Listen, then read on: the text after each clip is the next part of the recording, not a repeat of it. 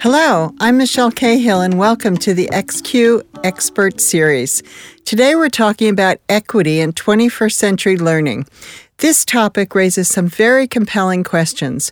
How do high schools do a better job of educating all young people so they can thrive as adults? How do we make opportunity real for every student?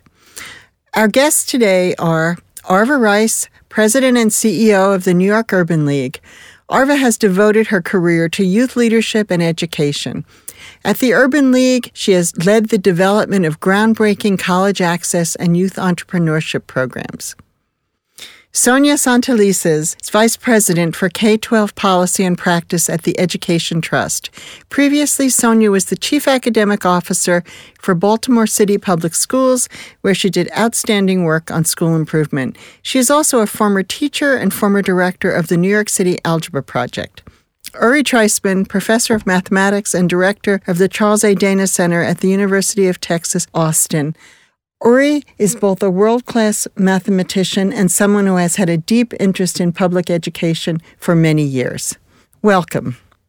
The XQ Super School Challenge is a design competition for rethinking high school to prepare all students to thrive in the 21st century economy and in civic life. What has been your role in expanding opportunity for students? How do you all think about that? And where are you focusing your efforts today? Sonja, would you like to start us off? Sure, Michele. For me, this work has really been about the adrenaline rush that I get in proving people wrong. Proving people wrong about what their notions of what smart looks like, proving people wrong about who they think is able and capable of doing high-level work and contributing, and really who we believe our leaders are and where they come from. And I do think that part of why we're seeing the challenges that we are in our country right now in terms of health, in terms of the viability of our cities, the political arena, has to do with the fact that we have not yielded all of the leaders that we need to answer all of the questions and challenges that we face as a country. And if we are going to address those challenges, then we have to broaden the pool from beyond just small elite groups. We have to make it much wider than it is if we really want to see some of the issues addressed and, frankly, some of the progress that we all know we want as a nation to happen. Well, Sonja, I love the idea of an adrenaline rush, and I think that that's probably what draws all of us to this work. I'm working as the second female to run the New York Urban League in its 96-year history. I feel like I have an amazing responsibility to bring the young people who interact with me the opportunity to interact with some of the folks that I have the incredible opportunity to meet, whether it's mayors or whether it's heads of foundations, whether it's people who work in organizations, but in order to open up the worlds of young people from Bed-Stuy and East New York and the South Bronx and troubled communities, places where zip codes dictate to them one way of life, but opening up and giving them the opportunity to see themselves. And we do that at the Urban League through a number of different ways, introducing them to the members of our young professionals who have come from places that are similar to the places that they lived in and have had great success. And so I think that over the course of our decades of work with the Urban League, we have been committed to empowering communities and changing lives. Uri, can you add your views? I relate pretty deeply to what they both said. We need a leadership for our country that represents the full diversity of American life. And we have to make good on the American claim that hard work and effort can pay off and can be a vehicle for people's personal, upward social, and economic mobility. And I've been specially focused on ensuring that my beloved discipline, mathematics, is not a burial ground for the aspirations of students seeking better lives through education. And I've spent a good part of my life building programs and pathways for students from low-income communities that ensure they can be part of a sophisticated modern STEM workforce. Each of you has such relevant experience. Let's talk about what expanding opportunity in the 21st century means for students and for high schools today. Sonja, from your experience in Baltimore as Chief Academic Officer and now at the Education Trust, working with educators across the country, What does opportunity in the 21st century mean for K-12 education and high school specifically? Well, it certainly does mean that we need to set higher academic standards in terms of goals and expectations that we have for our young people. But one of the things that we're seeing is that even though there's kind of wholesale agreement with that generally, there's still inconsistencies in the actual work when we get down to the student level in high schools. Recently, in an analysis of classroom assignments, what we've seen is that in the name of engaging young people and in providing them with rigor, we have a different level of experience amongst teachers in what that actually looks like.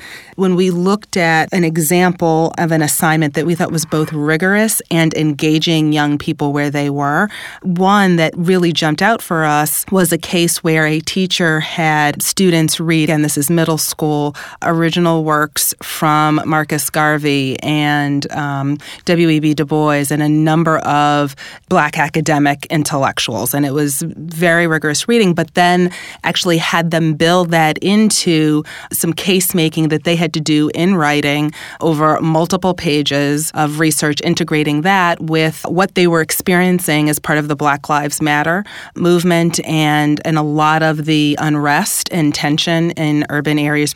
That was a way that this teacher, most definitely in this assignment, connected to the reality of what kids were experiencing, but at the same time made that assignment rigorous. And I would juxtapose that to a teacher that clearly wanted to relate to students, but did it by asking them a few quick questions that were very kind of one-word answers about like pop song lyrics. And that didn't require any kind of analysis or connection to larger intellectual thought, political thought. So part of what we're seeing is that there's a broad range of how teachers are understanding and their proficiency in being able to blend both relevancy and rigor. It's not one or the other, but it does take skill, and we have to give teachers pictures of what that looks like.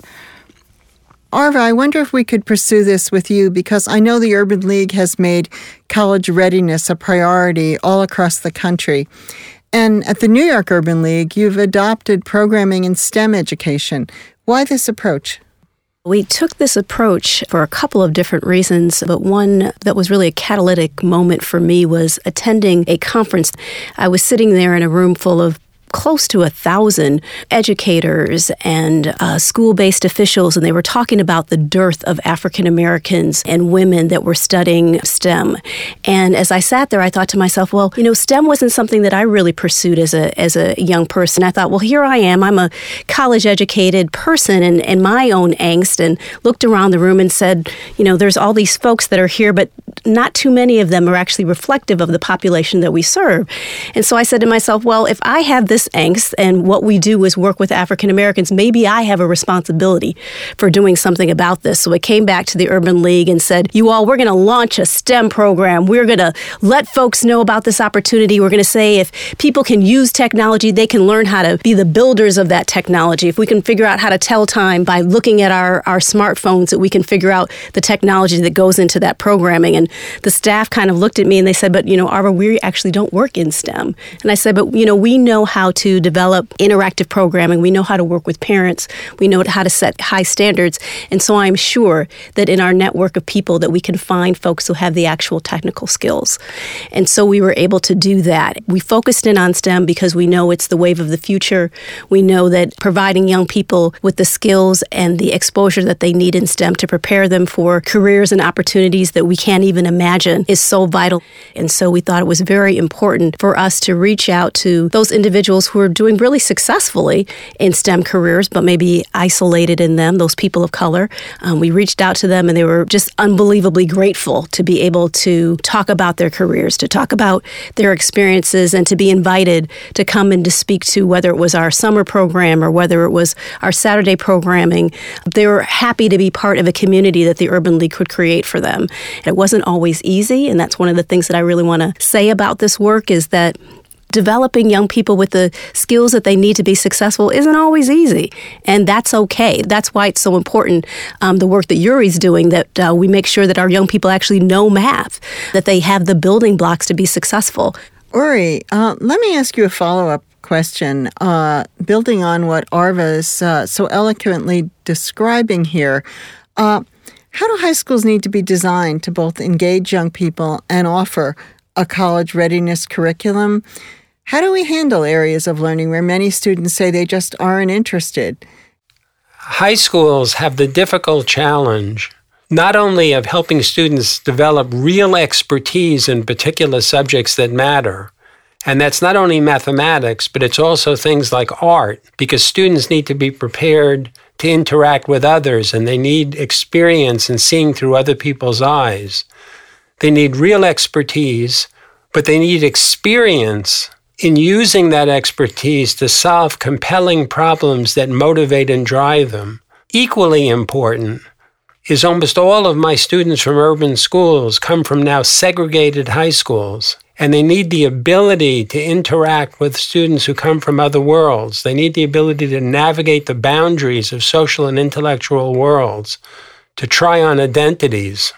Today's high schools need to prepare students not only around the traditional inculcation of expertise and the valuing of learning, but the ability to cross boundaries that compensate for the debilitating effects of segregation in our society. Without that, expertise will not lead to a better life and to influence. Ori, could you give us an example from a student's life? So I'm thinking back over all my wonderful students, my privileged life as a teacher. You accumulate anecdotes that just give you energy and move you forward.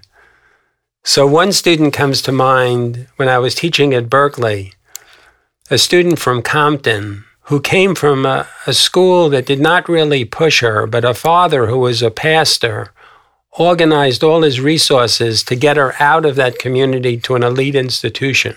I had her in a math class, freshman calculus. She excelled. We worked together on it. And she went on to excel in all her math classes, getting A's up through her junior year. And then I asked her one day, now that you know you can do mathematics, suppose you chose not to do it. Now that you know you can do it, suppose you didn't want to do it. What would be your second choice? Nobody had asked her that question from day one. And there was some silence, and she looked at me and she said, maybe a cosmetologist? It was so painful. Here's a student who figured out how to excel, but had no understanding of all the options in front of her. No sense of the possible futures and the roles she can play in society. Advantage students come in feeling perfectly comfortable trying on identities, moving across different social worlds. And I realized then that so much of what she was doing was part of being in a narrow community, that I had failed to open up all the other possibilities that she could pursue, things that reflected her core values and purposes.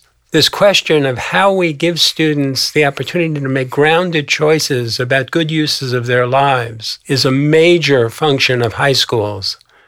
That powerful story calls to mind Arva's description of the Urban League focusing on making science, technology, engineering, and mathematics real for the young people that you engage with so that they have actual real people who they can look at in multiple careers, who they can meet, they can speak with, and that goes hand in hand with the building of competencies. But we also need to focus on rigor. Rigor and acceleration aren't just about what educators ask and demand. They're about what students put into their learning. Students need to work harder, and that's a difficult thing to ask of students who haven't had such good experiences with schools in the past. How do we help them learn to trust educators in school? How do we give them opportunities to learn what it means to fall short and get honest, constructive feedback and come back and try again to work harder? Sonja, what's been your experience with this? One of the things that we found is that really a lot of our experiences for kids in poverty were actually impoverished learning experiences. For kids who have access to less, we were giving them less. We tried to flip the switch on that. So one of the best examples, and it was by no means system-wide, we created a summer experiences for kids who were 3 to 4 years behind in math, where we actually did have accelerated time in the morning. We gave them extra time in the summer, but it was all centered around robotics. And the whole goal of what they were doing was for them to learn robotics, which was immediately engaging, immediately applied. Some students saw the connection to the math that they were doing in the morning and the robotics that they were doing for the 4 or 5 hours in the afternoon.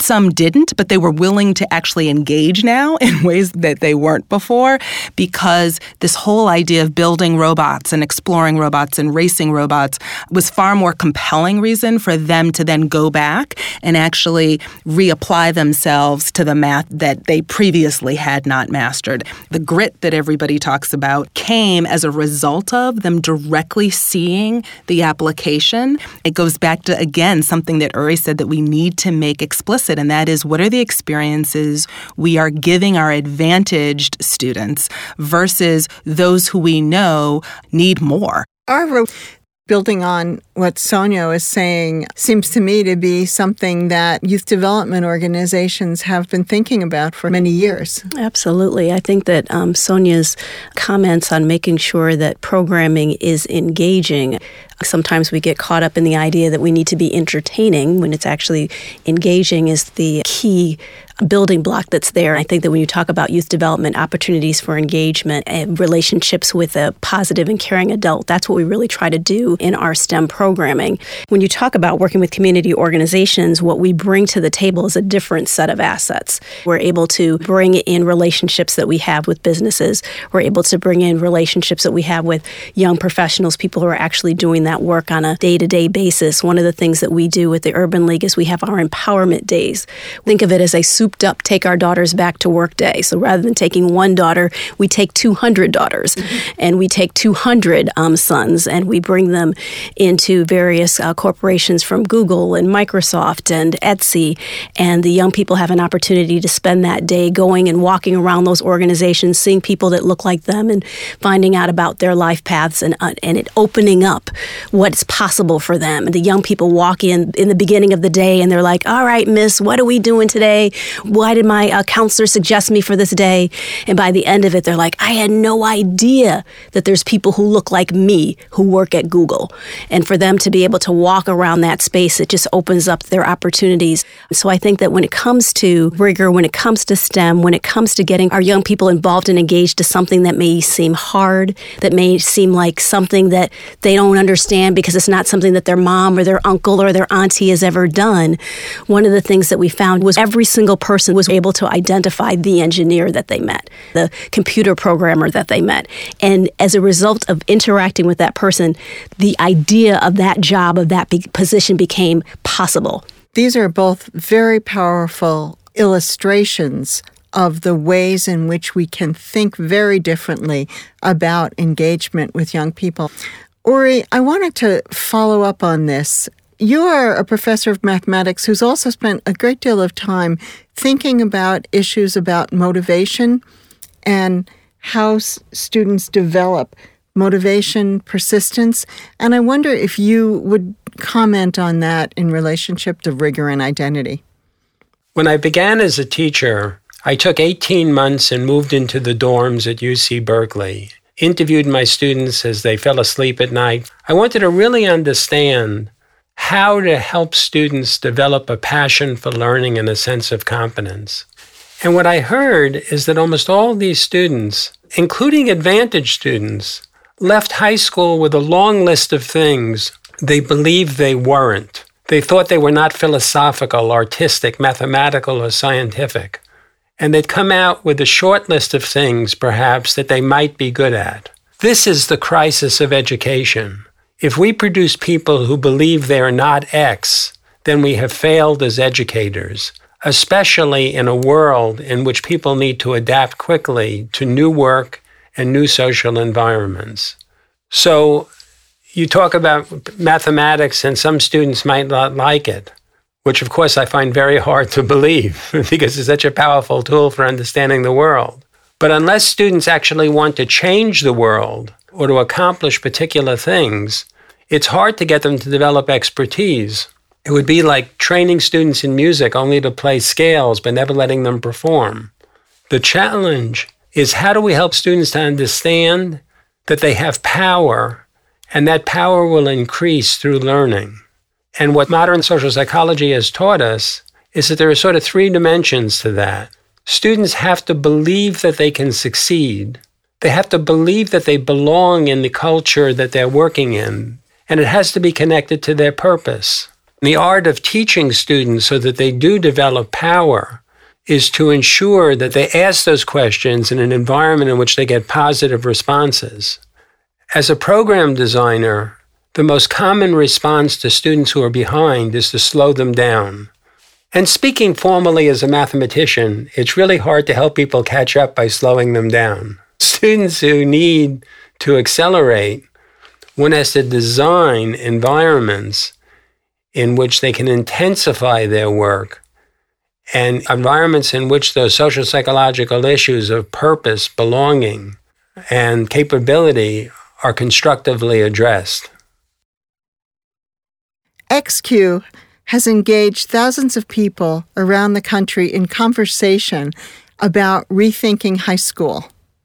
Are there a few key ideas that you believe are urgent and critical for others to be thinking about, considering as they work on designing and redesigning high schools?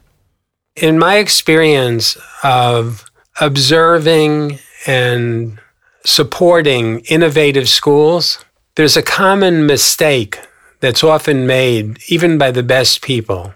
One sees students in need and one creates a cocoon, a self-contained environment with too much homogeneity in the backgrounds of students.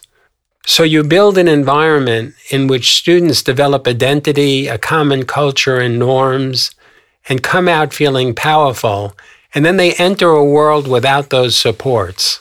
If students are going to succeed in higher education, they have to be able to normalize their understanding of what's expected of them, and that means they need to be able to work with groups that they might not initially be comfortable with, or that might not be comfortable with them. They need to be able to explore other communities other than their own on campuses. And this is not just about tolerance. It's learning to take principled stand in the face of difference. It's learning to find common ground and build a basis for common collective action.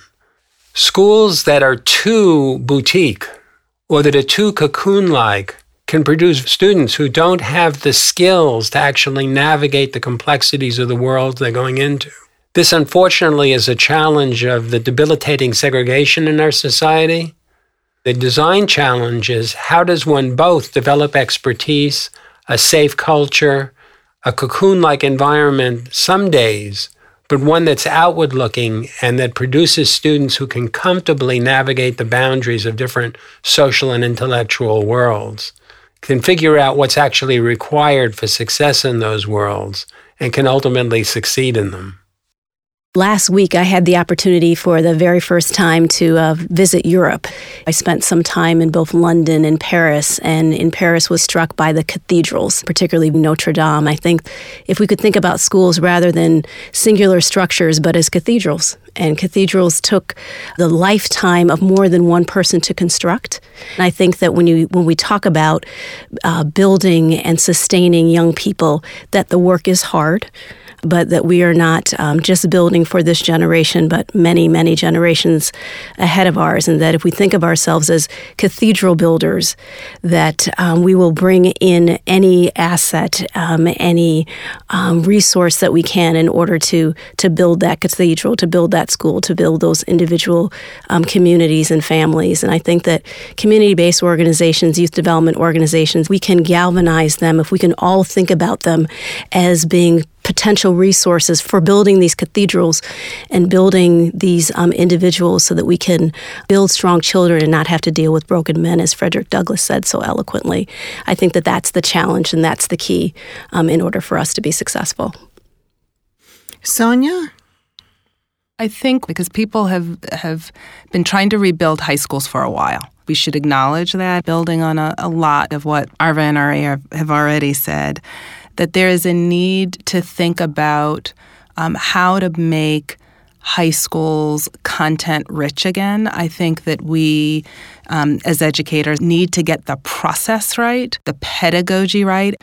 Oftentimes, we get so fixated in the newness of what needs to happen that we forget it needs to actually be grounded in the content that is a draw for young people. Sometimes we get caught up within the sexiness of it and forgetting that learning in and of itself can be a really sexy and engaging activity. I do think in the current context of what we are seeing in terms of communities right now, frankly, large numbers of communities of color, large numbers of low-income communities who are having this generation's blow up of saying, we need more, we are more. We need to also be mindful of the richness of the soil of these young people's backgrounds and interests and talents, because too often it is almost as if we posit education as a, quote, way out instead of a way of actually enriching the ground that a lot of them are still very connected to and should be connected to. And schools are an extension of communities, and young people are the best oftentimes of what communities have to give. And often, if we're not careful in our design, we're not acknowledging it. We're not acknowledging that there is always something good. And I say to people all the time, I've never been in a, quote, failing school where I can't find one teacher working really hard and putting great learning experiences for kids together despite what might be going on around them. And so, too, I would say that about communities. And I think that as we're designing schools, particularly for adolescents, they need to see that connection. And I'll never forget, like a young person said in one of our Ed Trust forums that, we know what people think of us. You're not kidding anybody. And so we need to be designing experiences that signal to kids that they are worthy of our energy and of expressing their own thoughts. So we do need to be, just based on past iterations of people trying to create schools, remember that we are creating schools in service of communities and the jewels that are their young people. Beautiful comment, Sonja. In learning theory, when we design instruction, we have to start from what students already know. But we also have to start with who students are. And who students are is connected to the community that they come from and the community they live in. And good education and good designs will take both of those, what they know and who they are, as essential assets. Failed schools will start with a deficit approach to those two dimensions of our lives. Good design takes who students are in the context of their community and what students know, whatever that is, as the essential assets on which to build. With that, I'd like to thank Arva, Sonja, and Ori for their rich insights. Thanks for tuning in to our discussion on equity in 21st century learning. We hope you found some inspiration from our experts. Visit xqsuperschool.org for more information on XQ, the Super School Project.